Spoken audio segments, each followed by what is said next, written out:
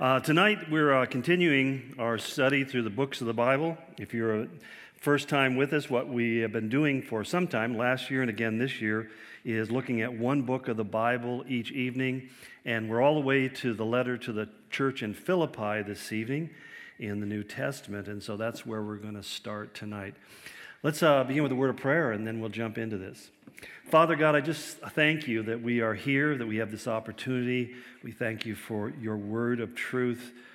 We thank you, Lord, for not only the guidance and direction and counsel, Lord, but the wisdom that you impart to us through your truth. Just anoint this time that we spend with you, and just let your word live in our hearts and our minds in a new and a fresh way as a consequence of this time. In Jesus' name we pray. Amen. Well, Paul's letter to the Philippians was written by Paul. He tells us that. He says that he, and along with Timothy, who at the time of his writing had become Paul's closest companion, in fact, he refers to Timothy as his own son in the faith. But it's interesting, the letter, every time I do a book or a letter, I try to find unique aspects of that particular one to hopefully let it hold a fresh place in your mind and your memory. And one of the things that really does stand out quite prominently about the letter to the Philippians is it becomes obvious that there was no church to whom Paul ever wrote for whom he felt a greater sense of affection. There's a closeness here, and it's interesting because unlike any of the other letters, there's not one note of criticism.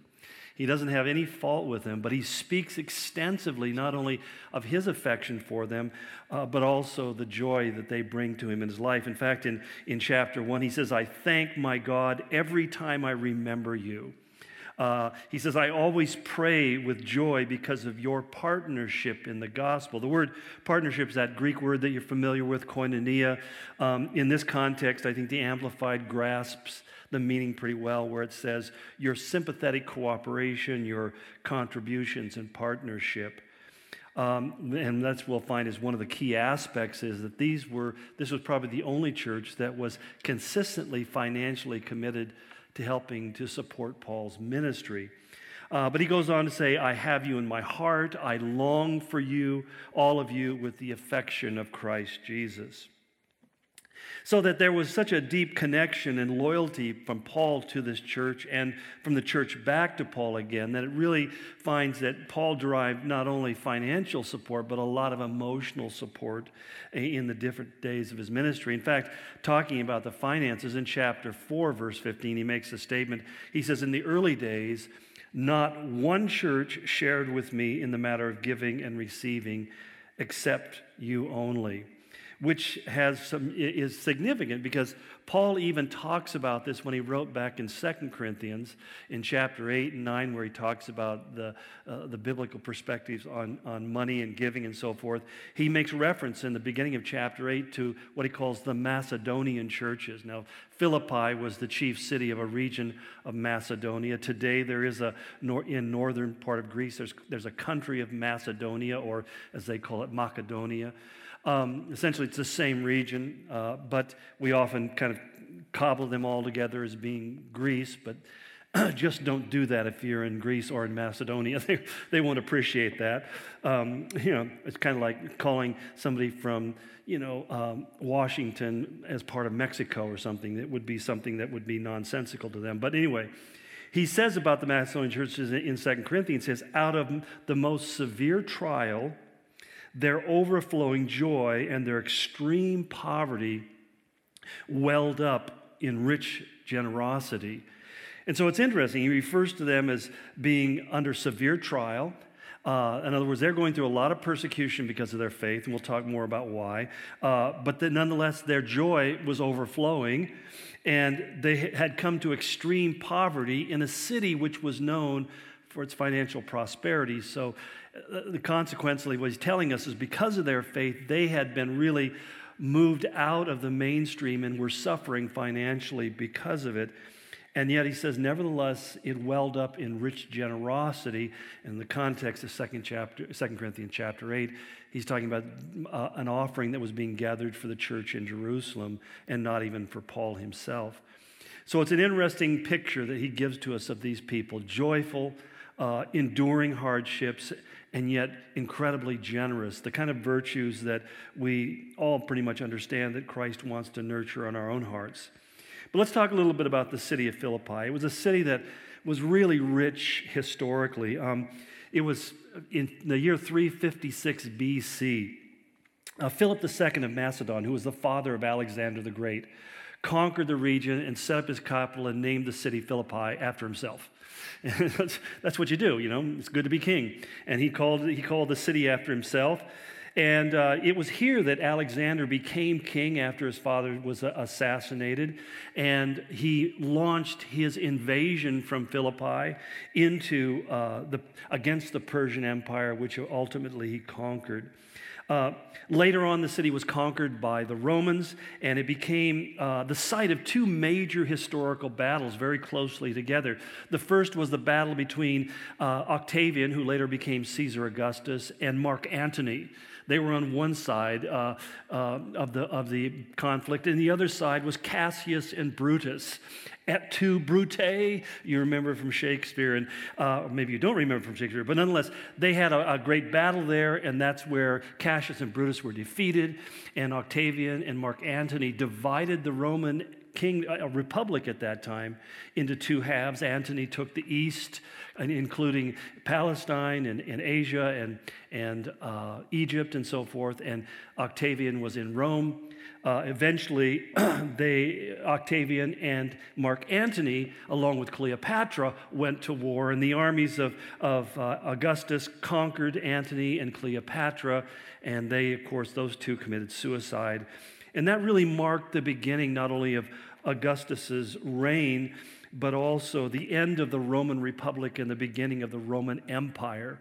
So the Senate became really nothing else but a rubber stamp in the Roman Empire. But a pivotal change. But when that battle was ended, we find that Augustus retired or gave many of his soldiers the city of Philippi. And that's why even Paul makes reference to it when he visits there. He says in Romans 16:12 that it was a Roman colony and the leading city of that district of Macedonia. So being a Roman colony meant essentially that it was like a slice of Rome that had been transplanted into Macedonia. So that the people there dressed like Romans, they spoke Latin and not Greek, which is the predominant surrounding language. Everything about the city was extremely Roman, very important, very powerful, that part, especially because of where it was located. It was located on what's called the Via Egnatia, which was one of the main east-west highways that connected Asia with Europe, and particularly with Rome. And they were right in the center of that, both by sea and by land. So it meant that they really benefited from their geographical location and became increasingly wealthy. And that's where Paul plants the first European church. So Philippi is notable. It's the first European church that was ever established and began the legacy of European Christianity. But to really kind of put the story into maybe a more complete context, we really have to kind of go back 10 years before Paul writes this letter. And it's interesting because what happened 10 years before? Well, Paul and Barnabas had decided that they were going to start their second missionary journey, which is essentially designed to plant churches. And they were going to first revisit the churches of Derbe, Lystra, and Iconium that they had planted in the area of Asia Minor. And if you recall, Paul and Barnabas got into a very intense controversy, so much so that they decided they couldn't work together any longer. And we don't know who was at fault. People pick sides even today, but I just think they're, the typical apostles behaving badly type of situation. Their humanity kind of comes out in all of this. And so Paul leaves with Silas. When he gets to the city of Lystra, he basically takes Timothy into his entourage, and they set out probably for the city of Ephesus. Ephesus would have been the major place to evangelize. Contrary to many people's assumption, Paul targeted large metropolitan areas. He wasn't a guy who was a country preacher. He went to preach where the most people would be at any given time. And so his churches were always planted in major metropolitan areas, and Ephesus would have been the most significant city, and it makes complete sense that he would have headed there. But that didn't work out. In fact, sometimes we think about men like Paul that they're just kind of like divinely directed, and they're kind of like automatic pilot, and their Holy Spirit just kind of grabs them by the nape of the neck, and they know exactly where they're going and what they're supposed to be doing. But we find that Paul, in fact, really became quite perplexed. It says in Acts 16, beginning verse 6, he says, having been kept by the Holy Spirit from preaching the word in the province of Asia, which is where Ephesus was. When they came to the border of Mysia, they tried to enter Bithynia, but the Spirit of Jesus would not allow them to. And so they passed by Mysia and went down to Troas. And the reason we would say they went to Troas is basically they walked until they hit water and there was no place left to walk. They ran out of terra firma, and they get to really the edge of the water, and there they are. And I think Paul was probably at this point quite mystified as to what was going on. Excuse me. And then it says, during the night, Paul had a vision of a man of Macedonia standing and begging him, come over to Macedonia and help us. And after Paul had seen the vision, we got ready at once to leave for Macedonia, concluding that God had called us to preach the gospel to them. So they literally got on ships and sailed across the Aegean Sea ending up eventually in the city of Philippi. And when they reach there, they have tremendous success. Particularly, we read about the seller of purple cloth, which was a very high-end commodity in the world that day. And a woman by the name of Lydia, and she is one of their first converts. And things are going really well. And then they are arrested, beaten, and imprisoned. In fact, he tells us in verse 20 of chapter 16 in Acts what the charges were. It says, quote, these men are Jews and are throwing our city into an uproar by advocating customs unlawful for us Romans to accept or to practice. You have to understand that ancient cities were often organized around certain temples of the gods of Rome, people like Jupiter and others. And the idea was that if you're a good citizen, you will worship these gods because that's the way the blessing of the gods will come upon our city. To teach any religious principles that varied from that was in their mind to put the whole community at risk and in danger of angering the gods, and then, terrible things happen, like your insurance writer talks about acts of nature or acts of God, rain, storms, floods, hurricanes, tornadoes, things happen, earthquakes. They were always attributed to having done something that offended the gods. And so people like Paul coming in and teaching a strange religious concept. Not only is a Jew, but he has a particular slant to Judaism that they'd never heard before. And as a consequence, they arrested them for basically disturbing the public peace and being a threat to the city. Well, the next day we find that they are released after having led the jailer to Christ. The classic statement in Acts, you and your house, believe in the Lord Jesus Christ and you and your house will be saved. And then it says the jailer told Paul the next morning, the magistrates have ordered that you and Silas be released. Now you can leave, go in peace. But Paul said to the officers, they beat us publicly without a trial, even though we are Roman citizens, and threw us into prison, and now do they want to get rid of us quietly? No, let them come themselves and escort us out. The officers reported this to the magistrates, and when they heard that Paul and Silas were Roman citizens, they were alarmed. Now, why would they be alarmed? Because Roman laws said that if a magistrate punished a citizen without due process, that whatever he did to that person would be done to him. So literally, these guys were in danger. If word got back to Rome what they had done, they would be thrown in prison, they would be beaten, and they would have to go through all the things that Paul and Silas had to suffer.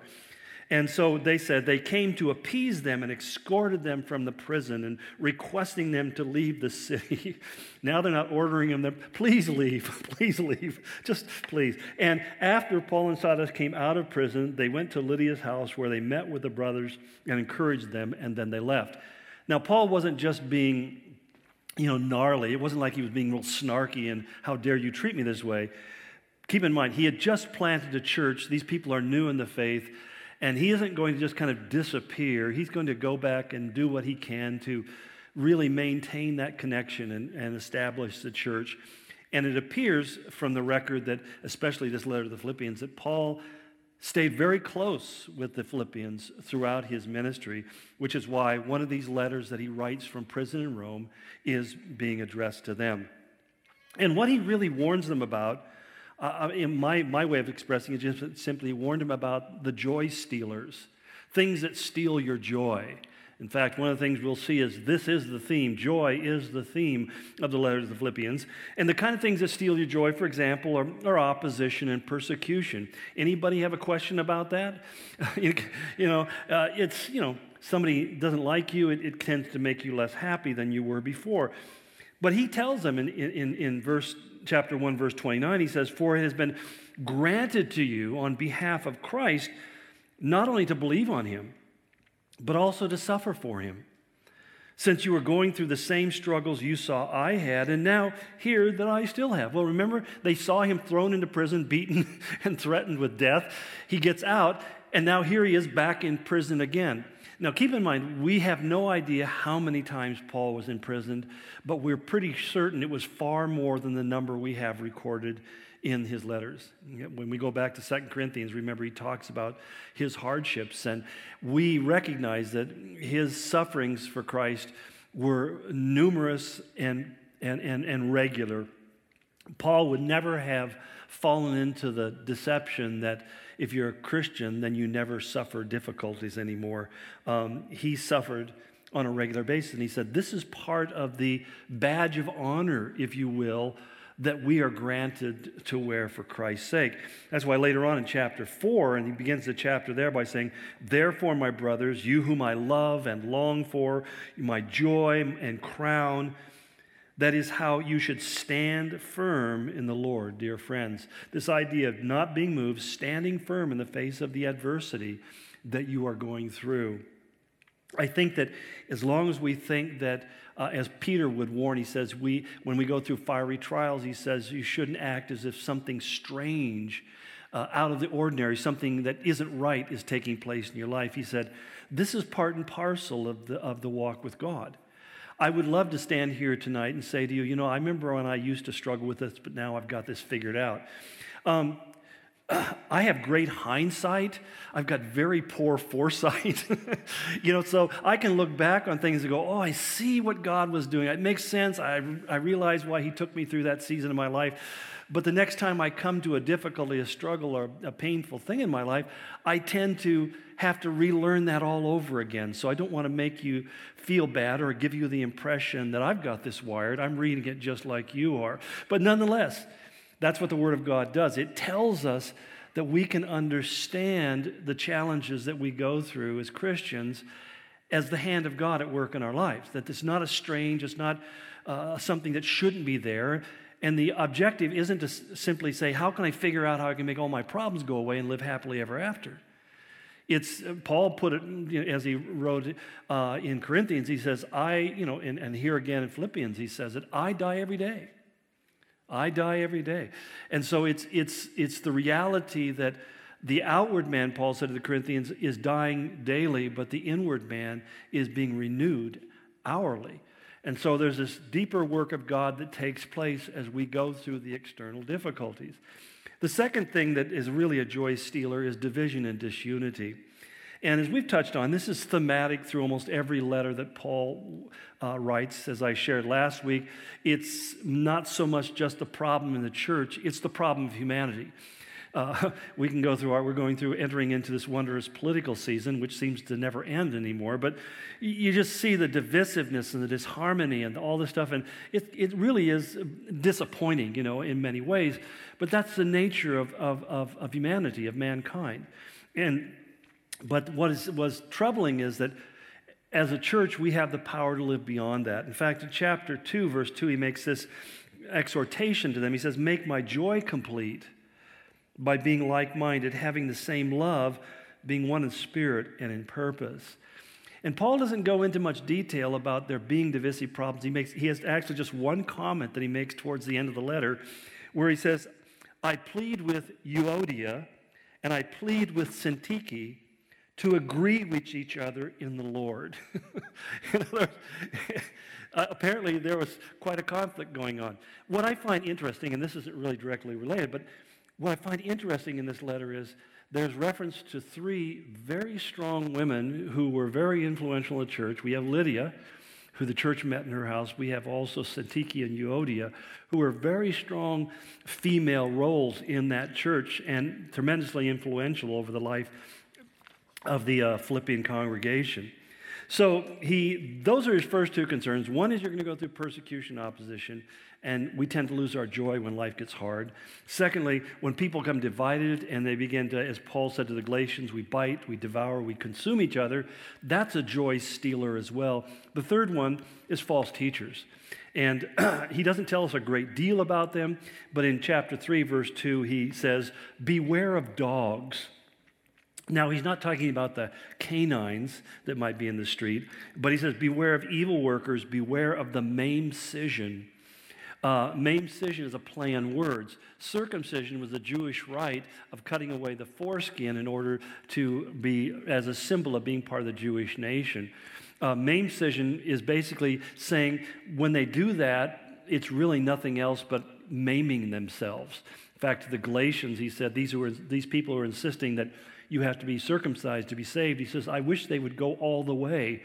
And basically, you got the picture. I won't go any further. But it's really you can see that Paul was really exercised by this issue frequently because as he said over and over again, these people are stealing your liberty, they're stealing your joy, and that's a critical issue. Why is it an issue? Because remember what Nehemiah wrote to us in chapter 8 of his book, chapter 10, verse 10, when he said, the joy of the Lord is your strength. Have you ever noticed that about yourself? When you're really joyful about something, don't you have a higher level of energy about everything than when you are really, say, on the opposite extreme, when you're deeply depressed? I know that when I get depressed, I just want to lay in bed and bury my head under the pillow and, woe is me. I think I'll eat a can of worms. It's just this really, you just feel like you can't hardly lift your arms to move the spoon to your lips. But when you got joy, man, you can have had the hardest day of your life and you just bring it on. I'm ready for it. And that's just a simple physiological reality. That's biology in operating, But it's not something that finds its root in our hormones or our anatomy or our adrenaline glands or in our epinephrine or anything else. It has its root in how we view our circumstances. The mind controls what chemicals pump through your body. And this is why Paul says, this is critically important. In fact, 21 times in this letter, Paul uses the word joy, or one of its derivatives, it's much clearer, more derivative in the Greek, of rejoice and rejoice with. The word joy, rejoice, and rejoice with, there are three different words that appear throughout this letter. They're essentially the same root word throughout. And it's important that he really is trying to make a distinction for us as well between happiness and joyfulness. You know what the difference is. I'm happy when circumstances are unfolding the way I had planned or expected or would like them to work out. Excuse me. So when you plan your family vacation or whatever it is, if you don't have a family, you plan your personal vacation. You have it sketched out in your mind usually, and you think, I'm gonna go to the Hawaiian Islands, and I'm going to have a typical Blue Hawaii Elvis experience. It's going to be beautiful palm trees, and all these wonderful things are going to happen. It reminds me of a single friend of mine one time who had planned out his trip to Hawaii, and his biggest downfall was that he didn't like to spend money at all. The only guy I ever know, when we went out of town, he unplugged the wall clocks and also turned off the refrigerator and wouldn't open the door except at the refrigerator because he said, you realize every time you open the refrigerator door, it costs you 25 cents. And I said to him, now I know why you're not married. So he made all these plans. He got called a church over there and let him stay with a guy, and he had it all planned out. He was going to go to Hawaii and spend no money and have a wonderful time. Right after he got there, he found out that the gentleman he was staying with was suffering from extreme PTSD and kept him awake all night. He came down with strep throat, and he spent an entire vacation in bed because he didn't want to spend money for a doctor. And so, as a result, when he got home from his vacation, and I asked him, how was it? It was the most miserable experience of my entire life, And I thought, it's kind of an extreme example, but I just remember that we used to fall into this. It's an oxymoron. We used to talk about family vacations. If you take your family somewhere, especially their small kids, there's no vacation for you. You're just going to work harder because the conveniences and the schedule are all upside down. Life is often like that. We have the right, according to our Constitution, to the pursuit of happiness, but there's no guarantee and no real likelihood that you'll ever find it. I love what Mark Cuban said about the Powerball when it was getting up to $1.5 billion, and they interviewed him, himself being a billionaire. He said, if you're not happy before you win it, you won't be happy after you win it. And I thought, that's pretty insightful. But the reality is, because when we look for happiness in our circumstances, I'll marry the right person, I'll have the right kind of kids, I'll have the right kind of career, and the chances are not really on your side that you're going to get even 2 out of 3, maybe not even 1 out of 3. That happiness is not something that rolls into your life because the circumstances have militated together to ensure that you are. And I say that, which may seem like obvious to some of you, but there are just a lot of people I talk to who believe that happiness is something that's owed to them, and they just, need to keep on breathing long enough for it to overtake them like some kind of emotional tsunami. And it just doesn't work that way. And so most people go through most of their life pursuing after something to make them happy or someone to make them happy, and invariably end up disappointed by the consequences of that. Contrast that with joy. Joy is really an inner quality. It's a delighting in God that really springs from within the Christian by virtue of the Spirit where we are, and it's totally unrelated to my circumstance. And this becomes Paul's whole argument. That joy is something that you are given by God, even though the circumstances might militate against it. In fact, part of the testimony of the believer is when we have joy, when the rest of the world looks at us and says, you shouldn't.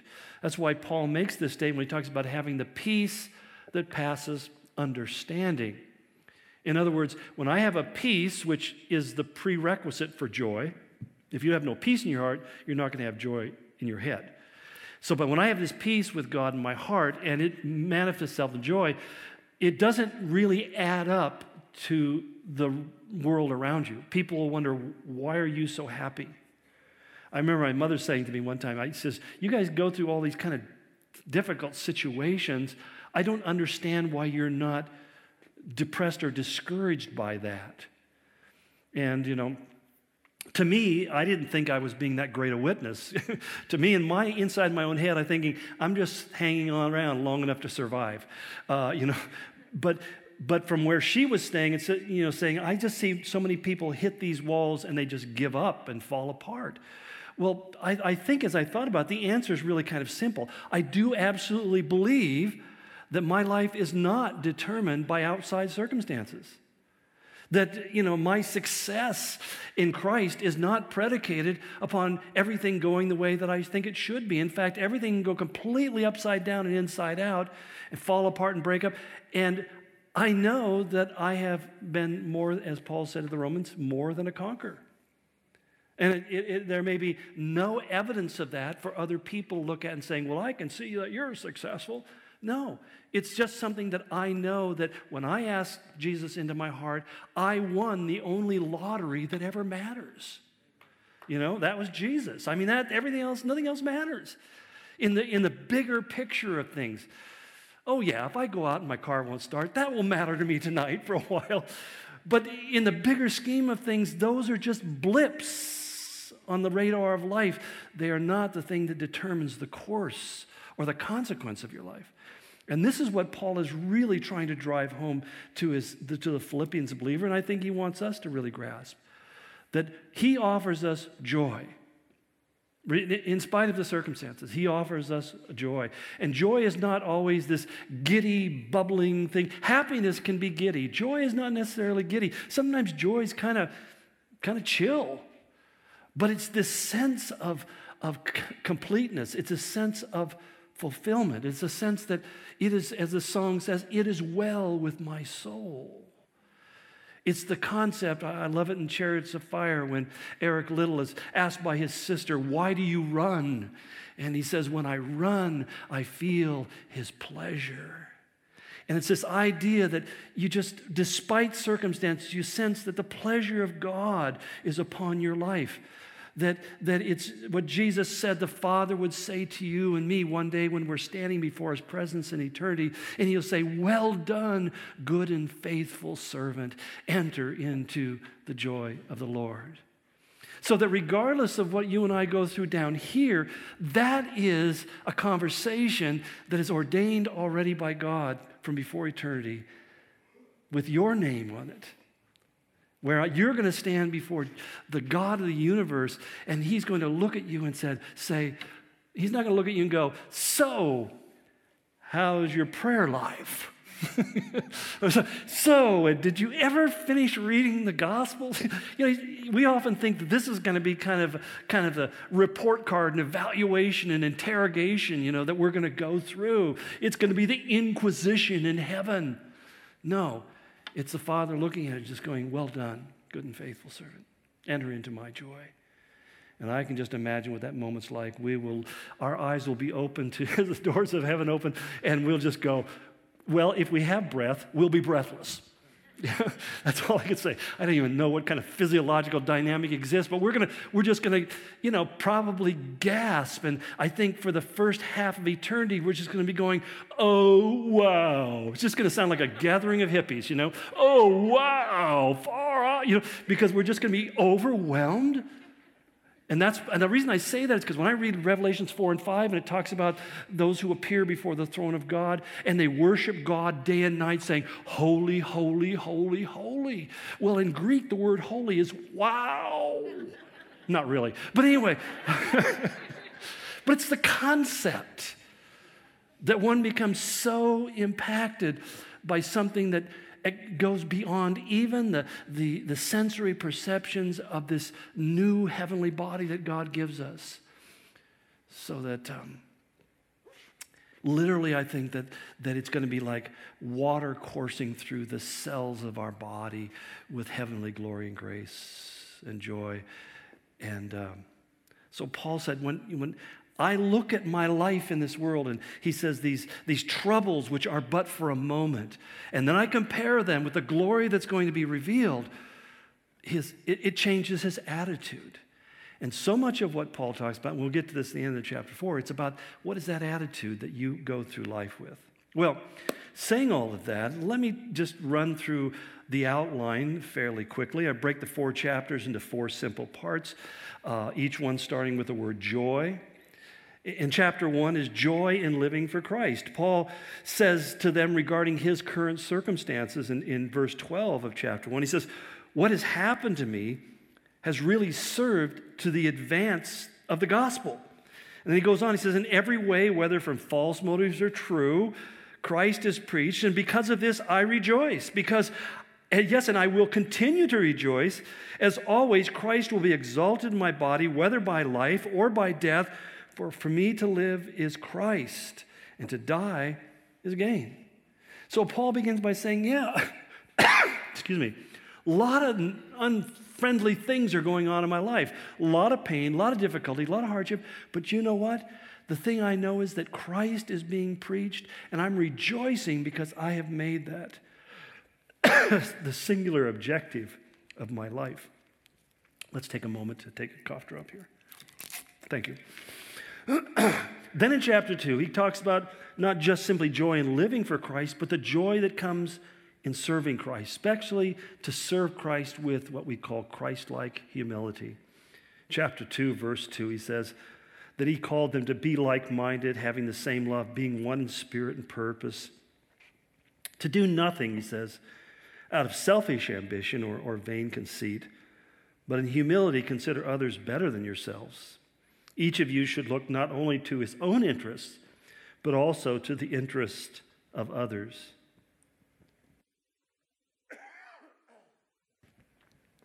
We back on? Okay. And he goes on and says, your attitude should be the same as that of Christ Jesus.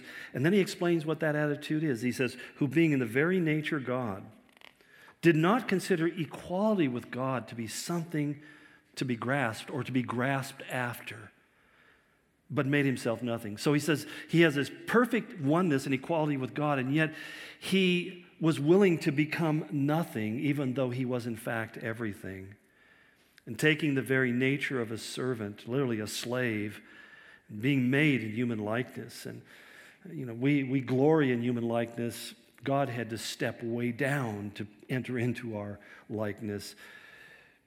And he humbled himself, which again is, my mind kind of gets stuck there, because thinking about God, who has no reason to humble himself, would humble himself.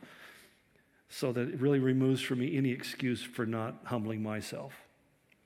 He humbled himself and became obedient to death, even to the death of the cross, which was the most humiliating of deaths.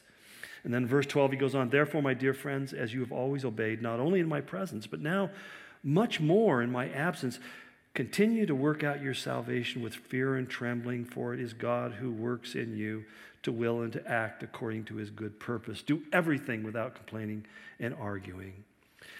Sometimes that continue to work out your salvation has been interpreted by some to saying, see, you have to earn your salvation or get yourself saved. Nothing could be more antithetical to what Paul was trying to say. What he's really essentially saying is, work at your walk with God. Don't just let it slack off, but be earnest about it, because God has a will and a purpose for you. And then he goes on in the chapter to give us examples of Timothy and Epaphroditus, two very commendable men of God. But then in chapter 3, he moves on to the joy of knowing Christ. And part of it is to beware of those who would rob your joy by bad theology and bad information. He says, again, watch out for those dogs, those men who do evil, those mutilators of the flesh. For it is we who are the circumcision, we who worship God by the Spirit of God, who glory in Christ Jesus and put no confidence in the flesh. We don't put any confidence. In other words, the legalist is putting confidence in his own fleshly ability to keep the law of God well enough to save himself through his own efforts. He says, we don't have any confidence in ourselves. I don't have any confidence to be sinless or to be faithful in the things of God. I put my confidence in Christ to save me, not in my own self. And he goes on, verse 18, he says, many live as enemies of the cross of Christ. Their destiny is destruction. Their God is their stomach. Their glory is in their shame. In other words, the shamefulness of their own flesh. Their mind is on earthly things. But he contrasts that to the true knowledge that brings joy when he says in verse 10, chapter 3, I want to know Christ. I want to know the power of his resurrection. I want to know the fellowship of sharing in his sufferings, becoming like him in his death, so somehow to attain to the resurrection from the dead.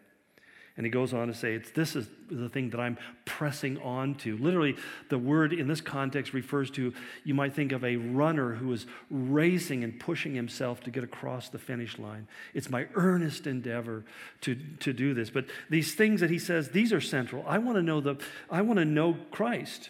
I want to know him. And it's epigenosis. It's this experiential knowledge. I don't want to just have theory. I want to experience Christ in my life. And I want to know that power, the very power that raised him from the dead. I want that power in my life and operating out of my life.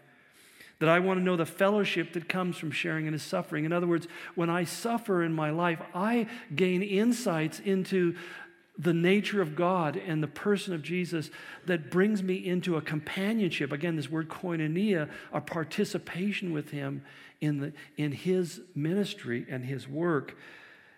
And then fourthly, to become like him in his death, to die in the same way that he died in the will of the Father.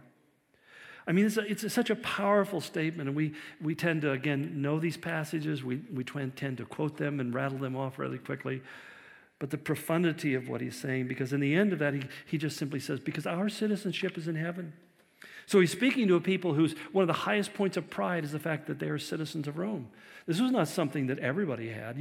It was the special, the 1 in 10 who was a citizen of Rome with all of its rights and privileges and prestige. And he says, but even though I'm a citizen of Rome, what I take pride in is not that. I take pride in my citizenship in heaven. That's my true identity. And this is really the struggle, I think, for most of us as followers of Jesus, is where are we going to derive our sense of our own identity and our own worth? What is the source of your significance? Is it your height, your width, your length, your depth? Is it what you see in the mirror or what you think you look like when you don't look in the mirror? I mean, it's what is the thing that becomes the defining? Is it your intellect, your career, your income, your resources? That we find something and we just say, this is who I am. He's saying, I have discovered that the only identity that really matters is who I am in Jesus. Who does God know me to be? Which brings us to chapter 4, and I would say joy simply in resting in Christ. I dare use this term. Paul talks about learning mind control. That's a hot topic. I would like to use terms like that because it gets, what? Those of you who are sleeping up to now, suddenly, hey, heresy. Okay, mind control. In chapter 4, verse 4, he says, rejoice in the Lord always. Hey, that's simple. How you doing with that? Obviously, you and I look at him saying, well, I know I'm supposed to rejoice in the Lord always, but the truth is, I rejoice in the Lord occasionally.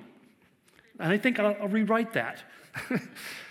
But that's not what he said. He's saying essentially we have the potential to be rejoicing, to be joyful in our life at all times and all circumstances. And when we aren't, we need to be asking ourselves the question, so where did I get off track? And he answers it, he says, I'll say it again, just in case you weren't listening to me, rejoice. And then he says, do not be anxious about anything. Now, most of our joy leaves when we become anxious about something. We start stressing about something in our life. And I love these commands. Don't do that. You ever had somebody come up to you saying you're just really going through a hard time saying, you just need to stop worrying about that? I just feel like saying, oh, shut up. In Jesus' name, I'm going to beat you to death right now. Because, it's like, don't I know this? I know this, but I'm having trouble disconnecting. Well, it is retraining ourselves to think God's thoughts after Him. So how do I do that? In everything, number one, by prayer and petition. The first step towards a joyful life is to become a man or woman who instinctively responds to situations with prayer. Problem comes up, problems are designed for prayer. Our tendency is the first thing, I'm going to step out and I'm going to fix this. Well, I'm going to tell them what I think about that. And we usually end up having to have somebody come and pray for us after that, right? Because we really got deeply into it. Well, really, honey, these handcuffs, I have no idea. No, he says, learning to be first men and women of prayer. Our first response is prayer, not our last resort, okay? The secondly, he says, with thanksgiving. I was sharing with somebody who was going through a difficult time for a very long time, and I said, one of the things I found is every time I pray, I just start thanking God first and foremost for anything I can think of. And sometimes I have to think really hard. But thank you, Jesus, for those Cheerios. Thank you for the milk that goes in those Cheerios. Some people may think, that's not very spiritual, but sometimes I just have to start with what I can say, I can affirm honestly. And you start thanking God, and you get in the habit, and you begin to realize, Lord, I thank you that my sins have been forgiven. I thank you that I have people in my life who love me and that I have people in my life that I can love. I thank you, and you start finding stuff that you can thank God for all around you. Just the very fact that you're sucking air is something to be thankful for. Oh, I know some of us like to say, well, I don't care if I live and die. Oh, yes, you do. Let me hold your nose in your mouth for a while, and we'll see whether you care whether you live or die, okay? But to be thankful. And he goes, And he goes on and says, and then you'll find the peace of God that transcends all of our understanding will become a guard to your heart and your mind in Christ Jesus. And then he says, thirdly, to think rightly. He says, put it this way, finally, brothers, whatever is true, whatever is noble, whatever is right, whatever is pure, whatever is lovely, whatever is admirable, if anything is excellent or praiseworthy, think about such things. When I started trying to really apply that, I found that there was a whole lot of things that I thought about that were off the list. And it really did narrow down. I began to think, what is true? God's word is true. Not the thoughts in my head at this moment are not true. But what God's word is true. I'm going to think about what his word says. I'm going to think about those things that are noble, so that when we get vengeful or resentful, those are not noble thoughts. We know that. But when we think about loving and forgiving, those are noble things. And you start going through that list, it's amazing how it focuses your thinking. And then he says, fourthly, put it into practice. Just don't know that it's the right thing, but actually actively work upon making a difference. And then he says, and the God of peace will be with you. When I first discovered this, I remember a young believer in the Lord, and I was sitting there talking to God, and I read this, rejoice in the Lord always, and I said, God, I can't remember the last time I had joy in my life. I remember when I asked Jesus in my heart, I had joy, and I remember a short time after that I had joy, but somewhere along the line, being a soldier for Jesus and working hard and proving that I was worthy to be on the team had robbed me of all my joy and all of my peace. And the more I began to read the Bible and realize what I'm not supposed to do and what I am supposed to do, the more I realized I'd falling short of that righteousness. And God, I just found myself beginning to become very depressed, and I didn't have joy. I didn't go and share the gospel. I gave it to people. I gave it to them. And I knew more about hell than I did about heaven. And I remember sitting there saying, God, I don't have joy in my life. And the Lord opened that whole passage up to me and said, if you want joy, just do these things. Just do this. Sit down and start becoming a man of prayer, becoming a man who thinks things that are good and true and noble and so forth. Be thankful. Begin to praise me and thank me for what I've done for you. And do it. Just do it mechanically. I was trying to explain to somebody. He says, even though you don't feel thankful, doesn't mean you can't thank God. Well, I don't feel like sincere. Well, it's not. But it'll work. Trust me. Just start thanking him because he's worthy of it, isn't he? Yeah. Well, then thank him. And suddenly you'll find that your heart will start to follow him. So, something that every one of us wants, and all I want was just a few more minutes, but I don't have it. Let's pray. Father God, I pray that you would help us to grasp in our hearts and minds this whole concept of your joy that you offer to us when we trust you. Lord, just to be able to really enter into a joyfulness in our life, not to be overwhelmed, but to be really upheld by your grace. And we just ask, God, that I just pray, Lord, that my brothers and sisters here will just be motivated, say, I need to read that for myself. And that you would speak to them, Lord, with a more profound message than I could ever deliver. Pray, God, for your grace in this in Jesus' name. Amen. Bless you.